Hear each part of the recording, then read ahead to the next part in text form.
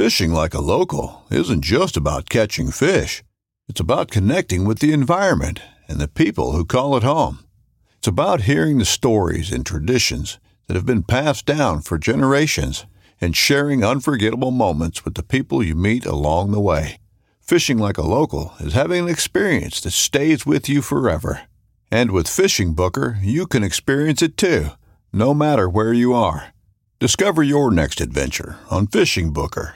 When you love meat, you find a way to take it with you everywhere you go, especially when it comes to getting outdoors. That's why Smithfield has so many high-quality, delicious meats that are perfect for any outdoor adventure. Whether the park you're headed to is a national park or just the one down the street, like Smithfield marinated roasted garlic and cracked black pepper fresh pork tenderloin, expertly seasoned for on-the-go flavor, or prime fresh smoked ham that'll have you building on-the-go sandwiches packed with flavor. Smithfield extra meaty back ribs bring hand-selected perfection to the backyard, and Smithfield Anytime Favorites will help you take the ham you savor to the places you love. From diced ham that'll turn any picnic into an outdoor feast, to hickory smoked boneless ham steaks that are the perfect cap to any hike. The great outdoors just got greater with Smithfield. For the love of meat. Finding authenticity in the social media landscape is like finding a lush oasis in the middle of a barren desert. While we do have the ability to curate our feeds, the algorithms and bots don't make it easy to stay away from the garbage that distracts or upsets us. So when you find an account that is a positive person sharing their passions and actually adding value to your day, make sure you follow them. My guest today is Jonathan McCormick of Redbeard Outdoors, and he is a great example of this. His podcast and social media pages have grown significantly in the last year, and we talk about why and how that happened. Jonathan gives a lot of great insight into how he makes social media work for him without letting it consume his time and energy, lessons we all could use. We also had a great conversation about what we love about the outdoors and take some time to tell hunting stories. There's a lot of valuable information in this one, and Jonathan was kind enough to stick around for the Substack-only show Unplugged after our chat here. So be sure to check out the show notes and head over to the Nomad Strength Substack to find the extra episodes and other exclusive content. Enjoy this episode of the Nomad Strength Show with Jonathan McCormick.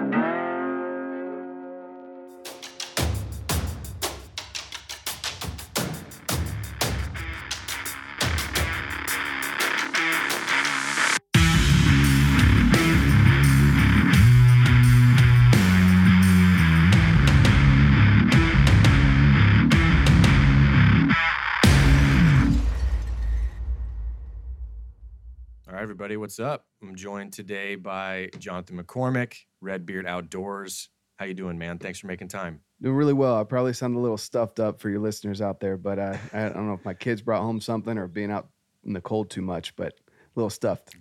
Go figure. It's that time of year. Everybody's got it. Plus, being out in the cold is a pretty good excuse to to pass off as for why that happened.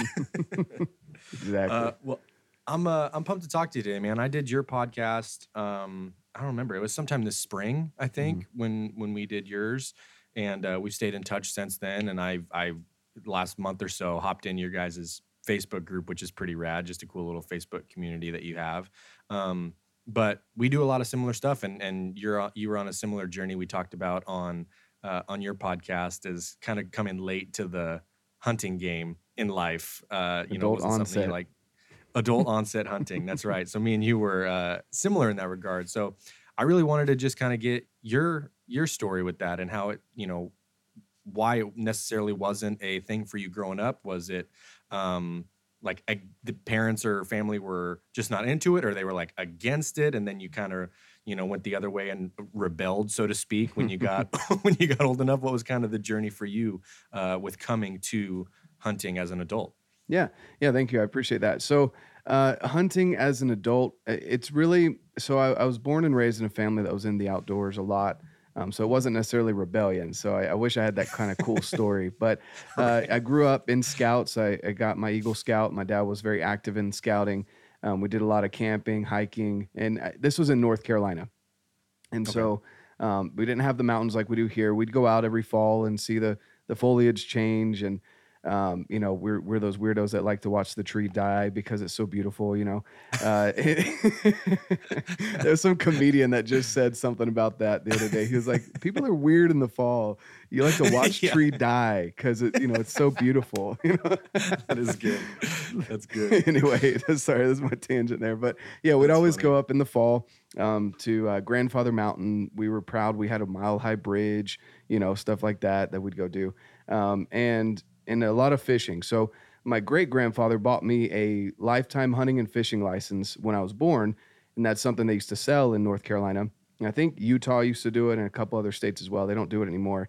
But what would happen is we'd go out fishing and stuff, and I went hunting maybe once or twice. My dad just wasn't really into it. Okay. He was out. Sometimes he'd have two jobs. He worked as a cop sometime, for a certain period of time. So Sure. he was always out working when he wasn't with the family. And so it was hard for him to really pick up the idea of hunting. And so anyway, I went when I was, 15 or 16. And I didn't like the idea of sitting in a blind, it's different than out west here. But Right. You sit in an elevated blind with a rifle, and there were basically shooting lanes with corn on one end, a salt lick on another, and there was some other feed on the other one. And I was like, and I love animals. And I was like, this isn't fair. Like, if I want to go shoot targets, I'll just go shoot targets. Like, I love shooting rifles. I love shooting guns. I don't like the idea of this ease of it. Just seemed too easy. Like, even compared to fishing, because out there you're constantly casting, and I love topwater fishing. So you're casting, reeling it in, casting. So it's very active, right? And so I went a couple times, I didn't like it, and I didn't have any family members that were into bow hunting because that might have been a little bit different, tree stands and stuff like that. Learning how to work plots of land. If I had known all about that, it would probably be a little bit different. Sure. But at the time I didn't. And so I didn't how really old were you at this point? This was like 15 or 16. Okay. Yeah. And so I just kind of, hunting was never really my thing. Again, I love guns, knives, outdoorsy stuff, fishing, just never really hunting. And so then I came out west. I went to college for a year, did a lot of hiking out here. The mountains were overwhelming. And the way I compare it to people is out east, you've got the beautiful mountains that are lush, green, or, they change colors. Out here, they're more majestic. You can't really, it's apples to oranges for me. You can't really compare the Rockies to the Appalachian Mountains. And so came out here, did a lot of hiking, loved the mountains, went to Mexico on an LDS mission, or for those of you out there that might understand, Mormons. But I went down there for 2 years, served the people of Mexico, loved it, and then came back, got married to someone here in Utah. And we were actually on the verge of moving back home to North Carolina because it was too much of a concrete jungle. I didn't like the desert, and I hadn't really explored or tackled the mountains per se. And it seemed a little overwhelming, especially, with young kids, et cetera. So we were talking about moving back, and then now a really good friend of mine, but at the time I barely knew him, called up, and I just happened to know that he was into guns. So we started talking about guns and then knives. And then I figured out he was big into hunting, and because he had a bunch of Euro mounts in his garage when I went over to his house one day. I was like, hey, can I, it's fall, or I'm assuming you're hunting. Can I follow you around? He was like, yeah, sure. So I followed him around, and it was completely different. You're hiking, you're active, you're glassing, you're looking, and it was cool to see animals when you saw them. Learning how to identify, my kids always laugh at me. They're like, you're nasty. You're up there looking for butts. But that's really how you identify animals, right? The whiteness of their butt stands out amidst everything else. So that's, going up there and learning that. Then I learned how to apply for tags, and it just kind of went from there. And, after about 2 years, my wife was like, so I guess we're not moving back east. And I was like, nope. I'm hooked here now. Well, that's pretty big then. If this whole thing was kind of the reason that you ended up staying where you are, I mean, that's a pretty big. It was a huge reason why. There's many other factors as well, but yeah, that was definitely a big reason why that I stayed here. And so I ended up notching my very first tag the first time I got it with a rifle. I went through a couple different years of rifle deer hunting, and then I went my first time for elk with a rifle, and realized how much of a pumpkin patch the mountain was. And I just said, well, maybe I should get into bow hunting. And so that just kind of started a whole nother rabbit hole for me. And I just delved even further into it. So in all reality, I always give kudos to Brent, he's basically a brother to me. We're constantly together and just hanging out, especially this time of year. But he definitely was a great mentor because he didn't do the work for me, but he also didn't leave me hanging. Like he would bring me along. Right. There were lots of times where he had to wait for me because I was a slower hiker, and overpacking, had too much weight on my back, etc. And now I'm the guy that they come to when they've got gear questions, him and his brothers and a bunch of other stuff, because I'm the gear nerd of the family. They're I was just going to say, you're kind of the gearhead. I mean, Yeah. even of the guys that I have a couple of friends that are like super into that, but I've noticed with you even that you're really dialed into trying and testing out all the different types of things. It's frustrating sometimes because you're like, man, I really like these boots, but I really want to try those boots. And then you get them, you're like, oh, those are really good, but these are good too. If you could just combine these two, like, and It's a I very love expensive doing it. personality to have. Yes. Yeah. Hopefully my wife doesn't listen to this podcast. No, I'm kidding. No, we're pretty open. She definitely understands I'm the spender in the family, but no, I do. I love it. And the constant ability to, like even just today, we were just talking before we got on the podcast about how, I've got flexibility with work. It even affects my job, and not in a bad way, but like when I got hired on at this job that I'm at now back in January, when we were interviewing in December, I asked them, like, once I figured I had the job in the bag, the interview was going really well. They were like, do you have any questions? I said, well, how is September for taking time off? And they were like, what do you mean? Like, that's like a year away. I'm like, yeah, we do some camping and stuff, but like, since that's generally on the weekends for the family, September is really my big time to take off. I don't really take sick days. And they were like, well, as long as you got your stuff done. I'm like, great. I'm probably going to be gone 2 to 3 weeks out of September. And they're like, what? And I was like, yeah, elk hunting, deer hunting, got lots of stuff going on that month. So anyway, it really has altered the way that my life has gone. And I love it. I absolutely love hunting. Adult onset, I'd recommend it for anyone. But you definitely need to have a good mentor, So I know you're learning as well, just like I am. Yeah. I'm sure you'd be someone that's good to reach out to. I'm always open to chat, guys. If you're listening and you want to look me up and send me a message, I'd love to kind of get you headed in the right direction. I'm not the most knowledgeable necessarily, but I know where to point you in the right direction. Well, and that was the thing with me where, I grew up, I'm still in Southern Idaho, but all of my friends and everybody I knew hunted growing up. Like that was just the thing. And so it wasn't that I never wanted to, but it wasn't something that my family did. We fished a ton. Like I've steelhead fished since I was like 10 or 11 years old, like since you're old enough to actually go do it, because steelhead rods are huge. So you can't really manage one with a 6-year-old. But with sports and everything going on during the fall, like it was just, I was always doing something, and there was never the time for actual getting out and going in the mountains and hunting. So that was part of the reason why it never happened until I was out of college, because I was still in college doing sports too. And so, but it's having those people that you can turn to and ask, like, even just the simplest questions that you would think are like super dumb, right? Like the simplest, easy questions are really obvious to some people, but if you're brand new, like you don't know what you don't know.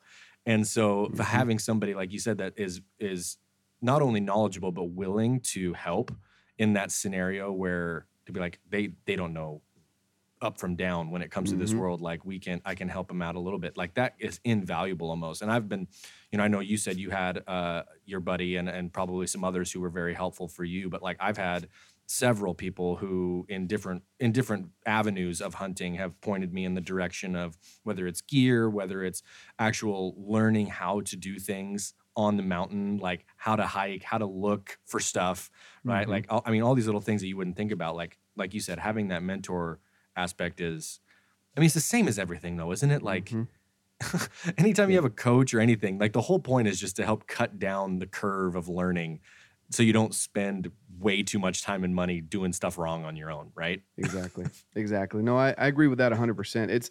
It can be overwhelming because even if you're doing rifle, there's all the different calibers, there's all the different brands, there's things you should look for so that you're not getting, maybe the cheapest stuff, but you also don't want to get invested into a $3,000 rifle and a $5,000 scope and if you don't know that you want to do it. Like we just took someone out.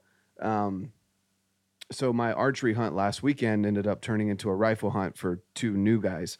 And anyway, I was coming down to help a buddy of mine with his friend that was brand new into hunting. Last time he had gone hunting, he was 12. So it was almost like 20 something years ago. And so being able to just talk to him and the fact that, again, Brent, he's like a force of nature when it comes to bringing people into the outdoors, and I love it. But he let the guy borrow a dialed-in rifle, a backpack that could haul some weight, and he let him know, like, this is kind of the knife that you're looking for. Here's the game bag. So the smaller things, he was like, go purchase them.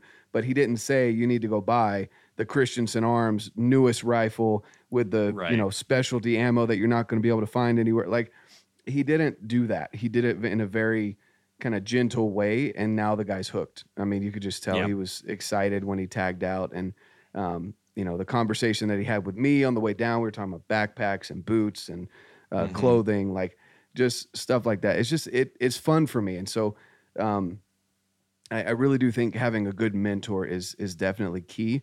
And then if you're in the outdoors and you've got any experience with that, it's also key to realize, like, there is no dumb question unless, in my opinion, you've asked it twice. If it was so invaluable that you didn't listen to me the first time, then I don't want to talk to you about it anymore because you didn't listen to me the first time, right? So, but other than that, like, understand, like, this guy didn't even know what deadfall was. And we were talking about a story, and I paused, and I was like, do you know what deadfall is? And he was like, no. I said, oh, great. Let me, and so you even have to catch those things. You see the look when you lose him in the conversation, and you're like, I don't know what he said. I'm just going to keep listening.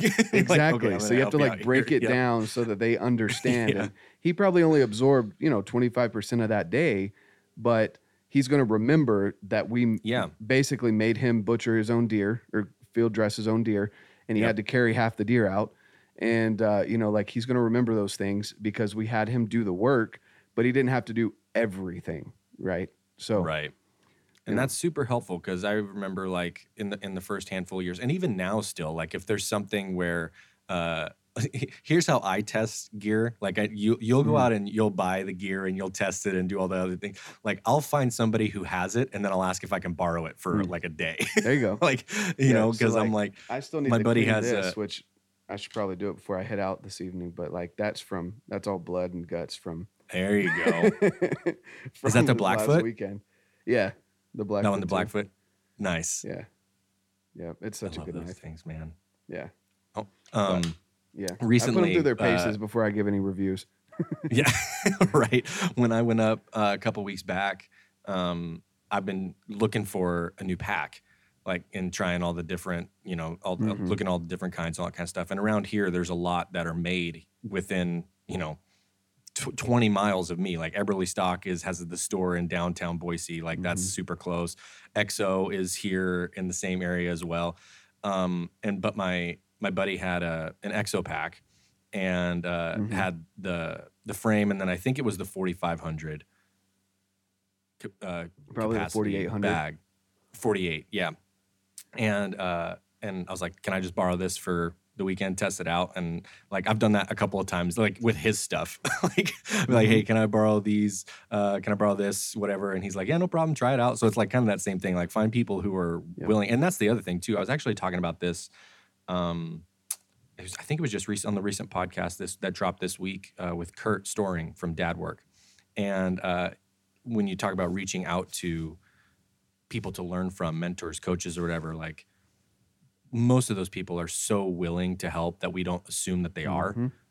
People are so much more willing to help than we think, just because, like, there's that disconnect from being on the other end of a screen, and you're like, oh, they're never going to see my message, and like, why would they help me? They're super busy or whatever. But like, you just reach out, people will answer way more often than not, and that's, I think, encouraging too, to know, because like, just go for it. Just ask. Like, if you've got a question, ask. Somebody will answer it for you. Exactly. No, I definitely agree with that. And that's the other thing too, is like, so my biggest mentor to get me into it was Brent. And then I found people, cause you can kind of pinpoint the BS or when you're being sold on something, when they're like, oh, this is the best bow or best rifle. And you're like, yeah but you're also sponsored by them.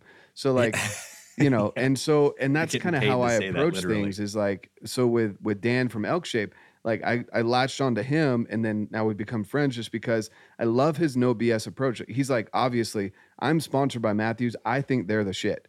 But Mm-hmm. if a Hoyt works better for you, or a PSE or an Elite works better for you, like there was no, when we went to the camps, like there was an array of bows, old, new, different brands, like some of the off brands, and he didn't give crap to anyone except like he gave crap to me because I was, we were just BSing back and forth. But in all reality, he didn't pick on people for their bow choice, right? He was like, Right. if that works for you, great, let's dial that one in for you. So that's the kind of real people that you want to look at.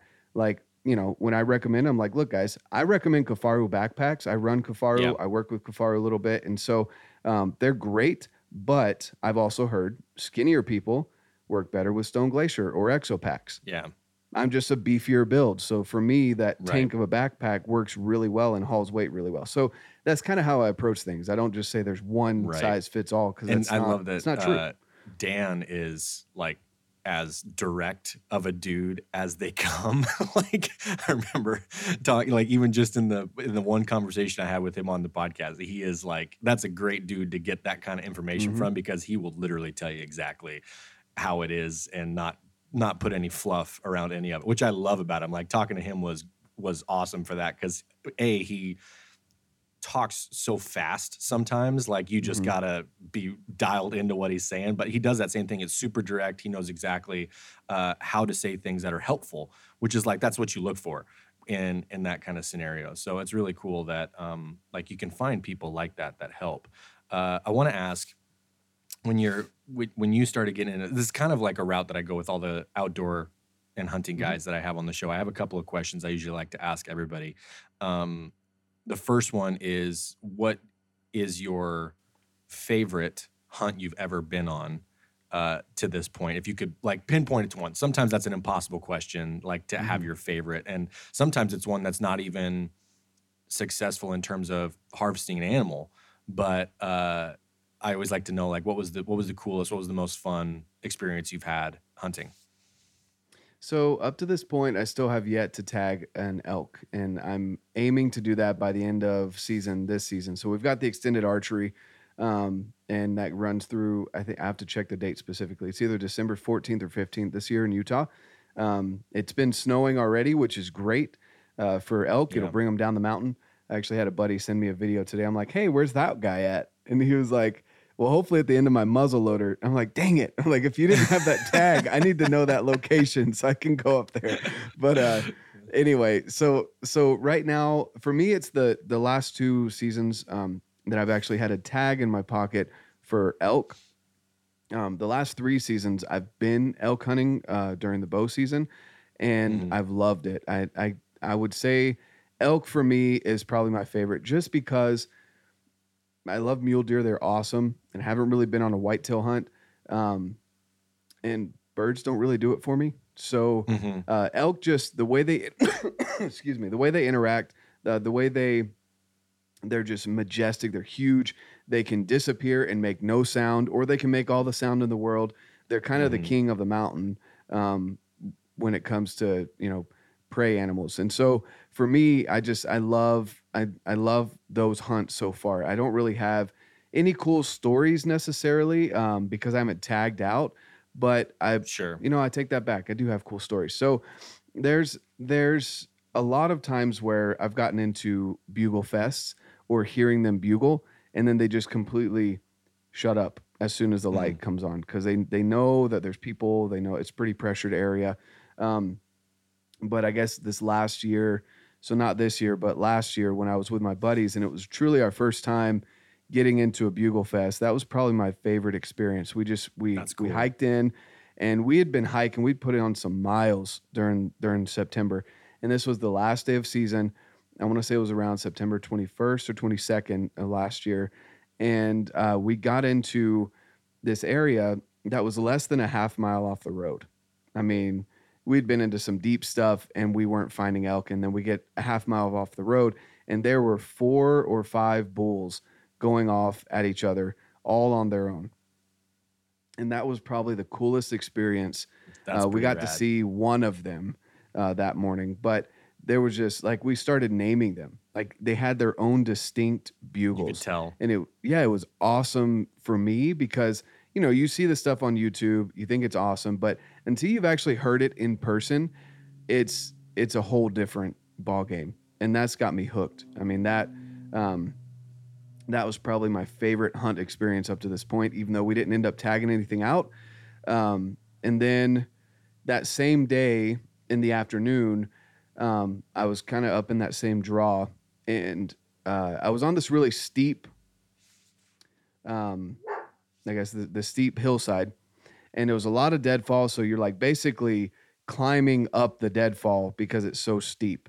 And so I was sitting in this one spot because I just come across some youth hunters, which freaked me out a little bit because they've got rifles in their hands, and she was like 15. And I'm like, I'm not wearing orange because I'm bow hunting. Like, this is a little a little crazy. Right. But anyway, so I'd come halfway down the hillside, and I had this moment where I was a little frustrated because that had happened. And then I heard this crashing coming down the middle of the draw. And I was like, oh, great, there's some elk. Maybe they got spooked. And no, it was hunters. Like, they were not even trying to make an effort to be quiet. Like, this was maybe 30 minutes before sunset. And they were just stomping, breaking sticks, just, it was so frustrating. I wanted to throw something at them. After years of fine print contracts and getting ripped off by big wireless providers, if we've learned anything, it's that there's always a catch. So when I first heard that Mint Mobile offers premium wireless starting at just $15 a month, I thought, what's the catch? But after talking to them and using their service, it all made sense. There isn't one. Mint Mobile's secret sauce is that they're the first company to sell wireless service online only. They cut out the cost of retail stores and pass those sweet savings directly to you. For anyone who hates their phone bill, Mint Mobile offers premium wireless for just $15 a month. I was hesitant about having to get a new phone and a new phone number, but with Mint, you can use your own phone with any Mint Mobile plan and keep your same phone and your same phone number along with all of your existing contacts. Mint Mobile gives you the best rate whether you're buying for one or for a family, and at Mint, families start at 2 lines. All plans come with unlimited talk and text plus high-speed data delivered on the nation's largest 5G network. Switch to Mint Mobile and get premium wireless service starting at just $15 a month. To get your new wireless plan for just $15 a month and to get the plans shipped to your door for free, go to mintmobile.com/waypoint. That is mintmobile.com/waypoint. Cut your wireless bill to $15 a month at mintmobile.com/waypoint. And so then they left. And then once they left, I heard some squirrels, which can be super annoying when you're just listening for footsteps and stuff. And then what ended up happening was I had this feeling that I needed to sit there until dark. So you get usually about 20 minutes to 30 minutes after official sunset that is still considered shooter light. Right. And I got this feeling, I was like, okay, I'm here till sunset. I need to be here till dark. And I was like, nah, like I'm pissed off. I'm frustrated. I'm like, no, I'm just going to start walking down the draw 10 minutes after sunset. Well, I finally make my way down and, I'm on my way out, and then I hear something off on that hillside that I was on. And this was maybe 80 yards away from me. I look over, huge brown body. And I didn't get a good vision of what his rack was, but he was at least a 5. Yeah. At least a 5. And so nice. I'm like, man, so I start running back up the draw to try and close the distance, because at this point I've got 10 minutes left of archery season. And so, I'm running, I'm like, Hail Mary, whatever I can do. And I never ended up getting a shot because he stopped 60 yards from me on that hillside. His body was behind a pine tree, and I could see his head and his rack. And I was like, and then he turned around and trotted right up the hill, and I had no shot. Of course. So I get down to where there's signal, and I spoke with my wife and told her what happened. She was like, oh, that's a bummer. She was like, I was just putting the kids to bed. About the time that you got that feeling, we had, our youngest daughter had said a prayer that Daddy would tag out. And I was just like, if I had just sat in that spot that I was in when I got that feeling to sit there, he would have walked 15 yards in front of me. Oh my goodness. So it's my favorite story, but also a terrible story because if I just followed that prompting, man, it would have been a different day. Oh, that's like, and then you hear the afterwards when you hear the story like that, and you're just like, oh, that is, yep. Those, I have too many of those similar stories to recount as well. But those ones are always the ones that you learn the most from.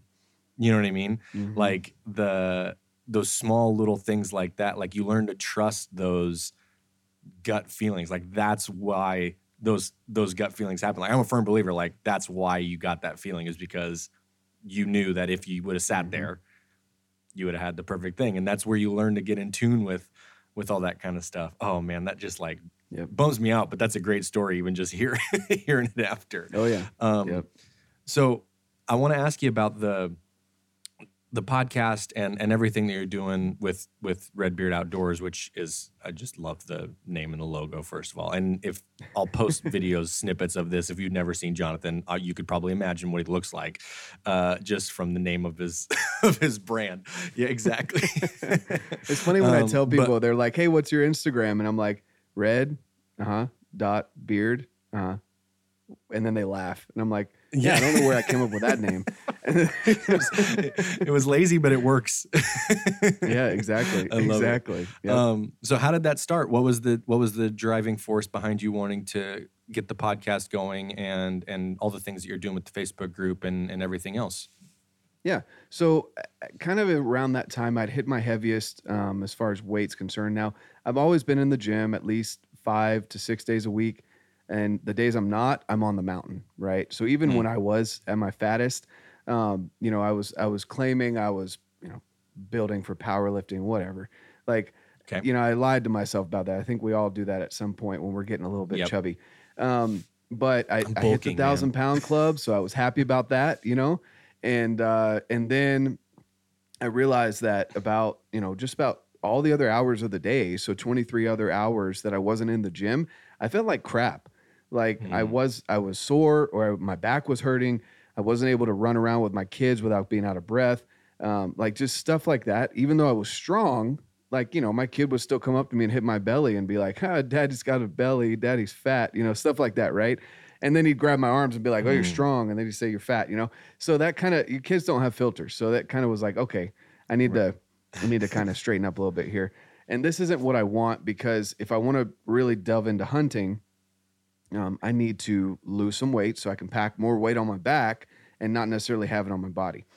And so that kind of started there. And then I've never been into YouTube just because I don't want to carry a camera around. I tried that once and it was terrible. I just didn't like doing it. And so I was like, what? I love having conversations with people. And I feel like I've got some stuff to share, and I've definitely got a journey ahead of me. So that the idea kind of spurned almost 2 years before I even started the podcast. And then the Instagram started because I always take pictures and videos anyway on my phone. And I'd come back in the office that I was working in at the time, and they'd say, wait, you did what on your day off? Like, you were hiking with your kids? And I was like, yeah, we live here in Utah, guys. Like, you drive 10 minutes. There's trailheads everywhere, and most of them are kid friendly. So, what ended up happening there is I just started posting stuff, and I'd just gotten my Tacoma as well. So I thought that was cool to post Tacoma stuff, even though it was stock. And, I just like, I'll just be real with you like that. I just thought it'd be cool to post stuff, see where it went. Yeah. Well, and then it just kind of clicked with me that people don't think of kids as like helping them to experience the outdoors and stuff. They think of them as a hindrance almost towards their fitness, their health, and like they hold them back from being able to go on these adventures in the outdoors. I'm like, yeah, maybe you can't go to Dubai with your kids, but like you can go hike and the kids will love it, and deal with them being dirty for a little bit. Just give them a bath. Like, it's not that big of a deal. So, anyway, that's why I started posting those things. And then after I lost 47 pounds, wow, I officially felt, okay, I validated with myself that I'm okay to start a podcast because I actually have done something. Right. And so I didn't want to go in just assuming people wanted to listen to me until I had something that I'd done. So I started the podcast. I did X amount of solo episodes. I think it was like 30 or 40 before I even invited a friend on, because again, wanted to prove to myself that I was going to keep doing it, and didn't want to waste someone's time by inviting them on. That value exchange idea of, they want to give an hour of their time to me so that they can get to my audience.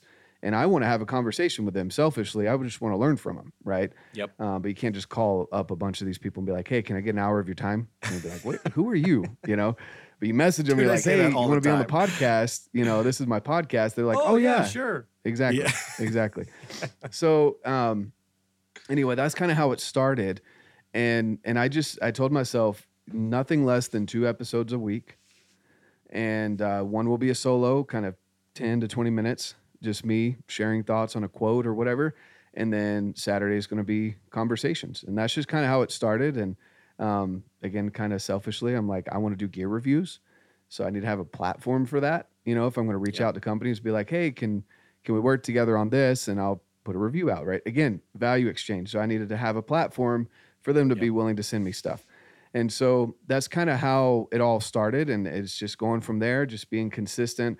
Then of course, Instagram decided to go to Reels, which whatever, if that's the game. But you adapted play. to that pretty well. Like you got right on that and started utilizing that transition, I guess, better than a lot of people I saw doing it right off the bat. Cause that was just annoying for a lot of people, I think, and still is for a lot, but to embrace like, hey, this is just what it is. Like if you're going to stay on this platform, like, don't do stuff that's going to hide your content. If like your goal is to reach people, like you got to maybe do some things that you're like, exactly, this seems kind of silly or like whatever, but I don't agree with the premise, but this is what it is. If you're going to be here, then play the game, Exactly. And so, I even tried TikTok at one point. I can't do it. I don't get that platform.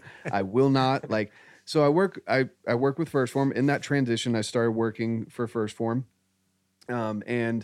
And so being one of their Western reps and helping them build up the First Form outdoor side of things, because they had just barely started Jake's brainchild when I had joined up with First Form. And that was really the main reason why I wanted to go over there, was because I just saw a lot of potential. I love the company, the culture, and everything about them.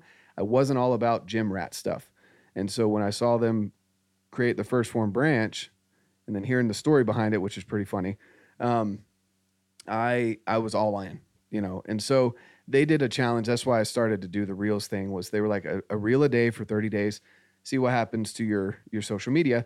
Well, it's kind of stuck with me for the last I think it's been over a year now.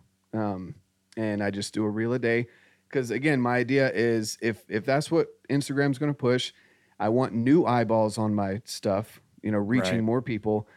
That's what I'm going to do, so I found an efficient way to do that. And then I just do that once a day, and then every 2 to 3 days I do a static post along with it, because I still take those pictures. And honestly, Reels, most of the time I just take a picture and iPhone does it for me, where it's a live photo, so it's basically a video anyway. So I just do that. So I don't have like these high quality. I'm not going out to like Angels Landing in Utah and like driving 6 hours to make this reel, to be disappointed when it gets 1,000 views or whatever. Like it's not some huge overly produced deal. I usually do it when I'm on the treadmill in the morning, to be honest with you. I take 10 minutes to make a reel, and that's about it. I don't do these overproduced things. So, but again, that's not my style. I don't do a lot of editing with photos. I just like to just put it out the way it is. And that's kind of, if you like that, you like it. You don't, great. There's other channels you can go watch and listen to that are a lot more edited. Even my podcast, I don't remember the last time I edited anything. Like, that's awesome. To be honest with you, like I put the intro during conversation. I think there was one time I had a cutout of like 3 minutes of someone else's internet, but all I had to do was go snip, and that was it. Like just push it together. Super easy. So like I don't do back editing. Like I don't do that. So maybe it would be better if I did. I don't know. That's just kind of my style. I just kind of roll with it. So, but I think even I think and this is how maybe the false perception of where I had gotten to this place with the stuff on Instagram and everybody doing the reels and all that kind of stuff. And after hearing how you talk about it and a couple others, like I think what a lot of people struggle with is jumping on board with the quote unquote trends, right? Like feels almost like it's inauthentic because you're just trying to follow the literal trend to get as many views as possible. Yeah. But like when you describe it how you did, where you're like, dude, I just like take a picture and like find some sound and do it in 10 minutes. Like I do it because I want to share stuff. That helps bring it back down to earth a little bit for me, even hearing it like that, because I think that's what a lot of people on Instagram don't do. I think a lot of people do the thing where they're just chasing the views and stuff. And then they're trying to do the things where if I get as many people here, I'm just going to get a bunch of free stuff from all these companies. But like when you're talking about doing it as a partnership and we've already established, like you're the gearhead, like you love doing that stuff and looking at gear. So it's not like you're just like, oh, I just want free stuff. You know, I want to actually test this stuff out and make sure it's valuable information that I can give to my audience. And then you guys can use this same information to go back to your audience as well. Like the actual value exchange, I think, is what highlights why it can be done in a really good way, even if it like is something that I push back against. I do it all the time. Like I just struggle with wanting to do it that much. Well, and it's not even that. I don't know if it's the it might be part hipster. It might be part like old man. Like I feel like an old man not wanting to partake in all the things the younglings are doing. But when you see how you're doing it and a couple others, I'm just like, this really isn't that big of a deal. Like people felt the same way about regular Instagram 8 years ago, before all the video and the reels and stuff. Like nobody wanted to just share pictures. Well, and then when stories happened, like it's the same thing. Yeah. Yeah. It's funny because for me, it's like, with TikTok, again, I tried it because I was willing to try it. And it's the same thing I tell my kids with food. Like, you can't say you don't like it until you've at least taken a bite, right? So I went into it. And, like, I tried it. And I bet if I really put time into it, I could probably have, a lot more following or views.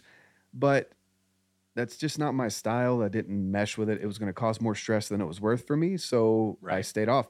And then there was, what was it? Oh, when I first came back from my mission, everyone was on Snapchat and all this other stuff. And I downloaded it when I first got back, and I worked at a gym, and I even laughed at him because I was like, guys, why the frick are you on Snapchat and dating apps? We work in a gym. Dude, like seriously, you literally talk to some of the hottest girls in this town. All right. If you want to date, go speak to them.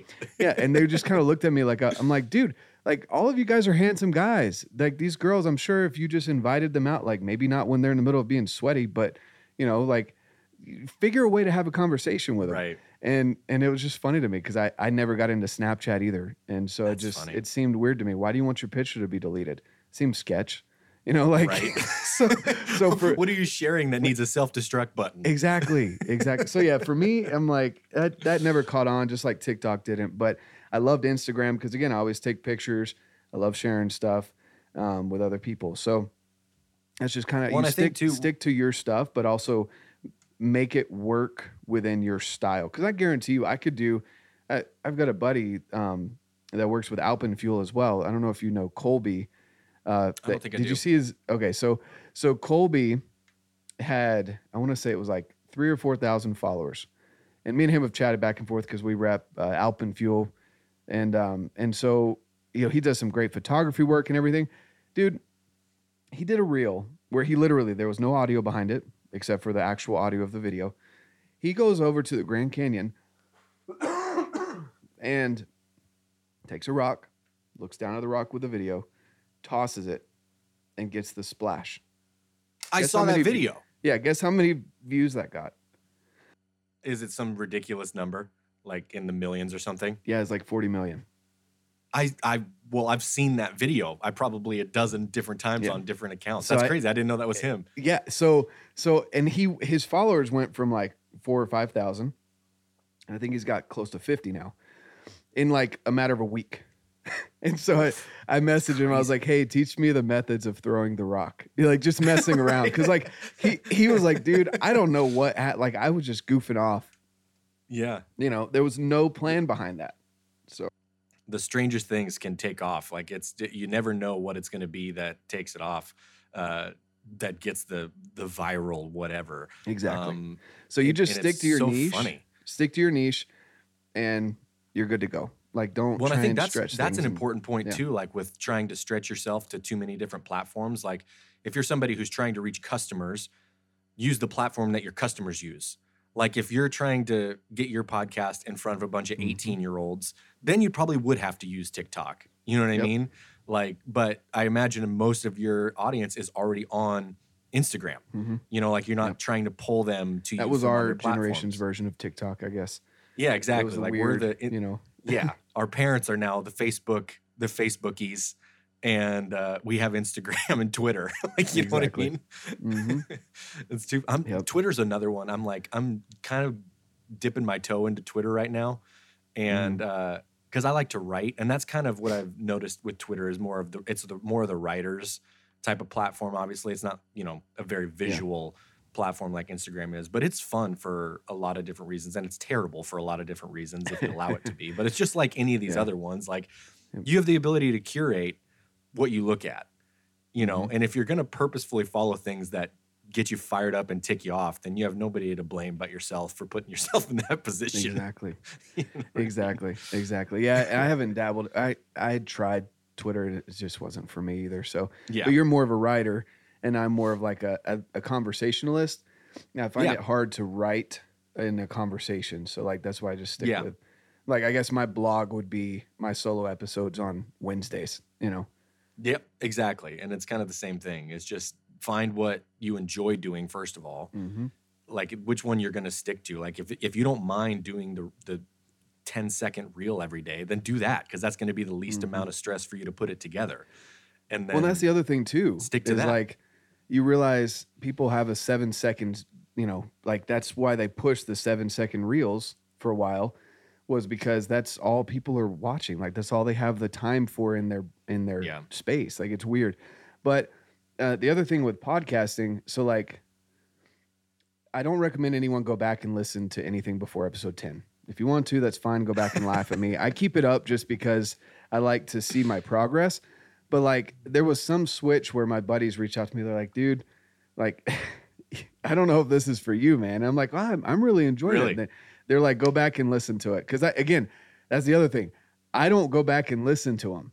I don't either. I don't listen to any of the ones that I record. So there was one episode, I think it was like episode 3 or something, that I released, and there was no audio.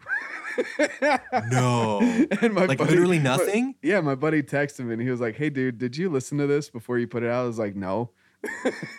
He was like, you should probably go back and check it, because it must have not uploaded the audio or anything. I went back, and there was some switch that I needed to hit. But so like I was doing stupid crap like that, but it was all a matter of me putting it out there, right? And so what I recognized, and I can't remember if I read it in a book or heard it somewhere, but I just said, like, why do I sound almost monotone and not like I'm having a conversation?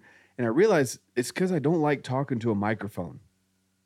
And so that's why I don't do a lot of vlogging, because I don't like talking to a camera. Like I like to do live videos.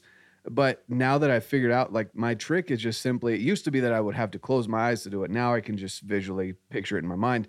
But who am I trying to talk to? And that changed. Like there was I can't remember what episode to the next episode, but like you listen to one, you listen to the next one, you're like, holy crap, what happened? Because it sounded more like you and me talking. Because I could picture, my kids or people that were just getting into the outdoors or whatever the thing was that I was talking about. I could picture those people and as if I was speaking to them on stage. And it just completely changed the way I sounded on the microphone. So that's really cool. That's a cool, those little tips like that I think are important, because I have I'm trying to think about how he said it, but I have a buddy who recently started a podcast a couple months ago, and he does several episodes a week. And one of them he does with his trainer, like, and they do a Q&A kind of thing. And but he's like, I thought about doing a solo one, and he's like, and I just can't, because I first off hate just talking to nobody, And he's like, if I'm not in a conversation, my mind moves so fast, I'll never hold a thought long enough to finish it if I'm talking by myself. Like, he's like, if I'm with a conversation, I can have that conversation. He's like, if I'm talking by myself, I'm all over the place and none of the episode will make sense. So it's like part of it is know yourself before you like establish the structure of how you're going to do this kind of stuff. Whether it's social media, whether it's podcasting, any of that kind of stuff, like know yourself, because that's going to make it easier for you to, I'd also say to him, you're not talking to nobody, because are you expecting no one to listen to you? I've told him the same thing. Yeah, exactly. So, but if he's not, if that's not his thing, that's not his thing, so it is what it is. Yep. That's pretty funny. What have you learned from like the early, you mentioned like just those little tips and stuff like that at the beginning, but you've done a good amount of podcasts now. So like, what are some of the things that you've learned throughout the process that either make it easier, make it more enjoyable, or just like general lessons? Like what kind of things have you learned through this whole process? Yeah. Man, I've learned so much. I've had some awesome conversation with people, just like you have. You've had some great guests on, and man, I couldn't just pinpoint one or two things. I guess consistency with anything is key. That's a big key factor in anything. And so, like if you're out there starting a podcast or you want to share something on Instagram or whatever, don't expect it to blow up immediately. That's almost selfish. That is selfish, and that's very that's cocky. That's narcissistic, almost borderline there. Because why would people listen to you? You have to give them a reason to, and so that's why you got to be consistent with what you're doing. Have a structure that you're putting things out. Like I have a list of Monday is this, Tuesday is this, Wednesday is that, and if it doesn't fit in that reel doesn't go out on that day, or that post doesn't go out on that day. And so that's why for me, I would say consistency is just king over everything, because you can be, I don't know how else to put that, but just that you just need to be consistent in whatever it is that you're doing. If you're trying to teach people something, you got to give them a reason to listen to you. If you just put something out there once and expect to go viral, it may happen, but it's like a 1 in a billion chance. I don't know the stats behind it, but you got to give people a reason to want to listen to you, And so that doesn't always mean like every single day being consistent. But if you say you're going to do something a certain amount of times a week or whatever it is, like stick to that and make it so where people know like he's going to do something every Monday, it's going to be there. Mm-hmm. Exactly. And so we'll talk about one thing, because you and I both love Montana Knife Company, right? They're great guys, great people, just amazing. Yeah, that's why I saw the hat. So great individuals, especially Jesse is just a great person to talk to all the time. And I can't imagine. I always give kudos to the women, because they put up with so much. Like my wife, we were talking before this, that like I just had the urge to go hunting this afternoon, and she's like, sure, go for it, And so like, but that means she's holding down the fort for a couple hours while I'm gone, all by herself. Right. Which she's fully capable of doing. But the fact that she's willing to do that, and not hold it over my head later. And so, that's why I say Jesse's awesome, because of the way she helps Josh with the company. They're just a power couple. It's awesome. But one thing that they're consistent with, because they don't have their knives in stock consistently on their website. They're consistent with their sales model, where they let you know X amount of days ahead of time. They're consistent with their shipping. So, they know how many they're making ahead of time. So how many are going to be sold, and they always sell out within like an hour at the most, if not less time. Still, right? I mean, it's been dozens and dozens of times that they've done this, and that still is the case, which is just crazy. Exactly. And each one is bigger than the last, which is what I think is encouraging and still nuts at the same time. Like and Josh has told me like the goal, and he said this before, like the goal is to get it to where they're all, knives are in stock all the time. Mm-hmm. Yeah. Yeah. So, but for right now, they've mastered that model, and that is their consistency, is that they give you a couple days head notice. They let you know what's coming out, what the date is. They're consistent with the time, 7 p.m. Mountain Standard Time, X day. And they're, again, consistent with their shipping, right? So you know what to expect. There is no faltering. So it's not that you have to be, like you said, you don't have to be every single day. But like for me, that's what is expected from my brand because that's the standard that I have set, right? And so when I leave for a week elk hunting, I feel like I almost got punished by Instagram. We can talk about that later, but like it changed the viewing of my channel because I was out of cell service. For me, I was like, oh, whatever, I got to do what I loved. It just was interesting to see that. But again, it goes back to that consistency. People were expecting my post every single day. I didn't do it for a week. So now I have to build that consistency back up. Right. And so, well, and I think with that, it's interesting because it's not even necessarily that, I mean, people are expecting the post, but just because of the technology, the algorithm, Instagram was expecting your posts. Yep. And when it wasn't, it was like, oh, like we're just going to drop him in people's feeds. Like he's not posting right now. And that's how, and that's literally how it works. Like someone else.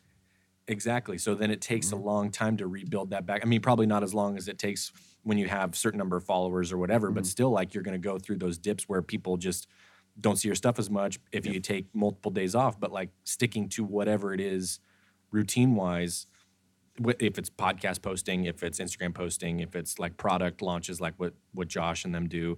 Like, I totally agree. That's the easiest way for people to stay in tune is like, oh, they always have this stuff going on. Or like, if I have to go search, people aren't going to go look for stuff ever on the internet. Like, unless they're looking for something very specific. Like people aren't just wanderers on the internet like we think they are, and they're just going to happen upon you.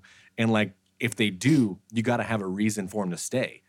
Like it's the content delivery piece, I think is, and so fun to like learn and see all the different ways that that's changing and adapt and that kind of stuff, which is why like this took a totally different direction of conversation than I was expecting getting into like the nitty gritty of social media and stuff. But I'm glad we did because like I've really liked what you've been doing lately, which is how consistent you've been and speaking to that.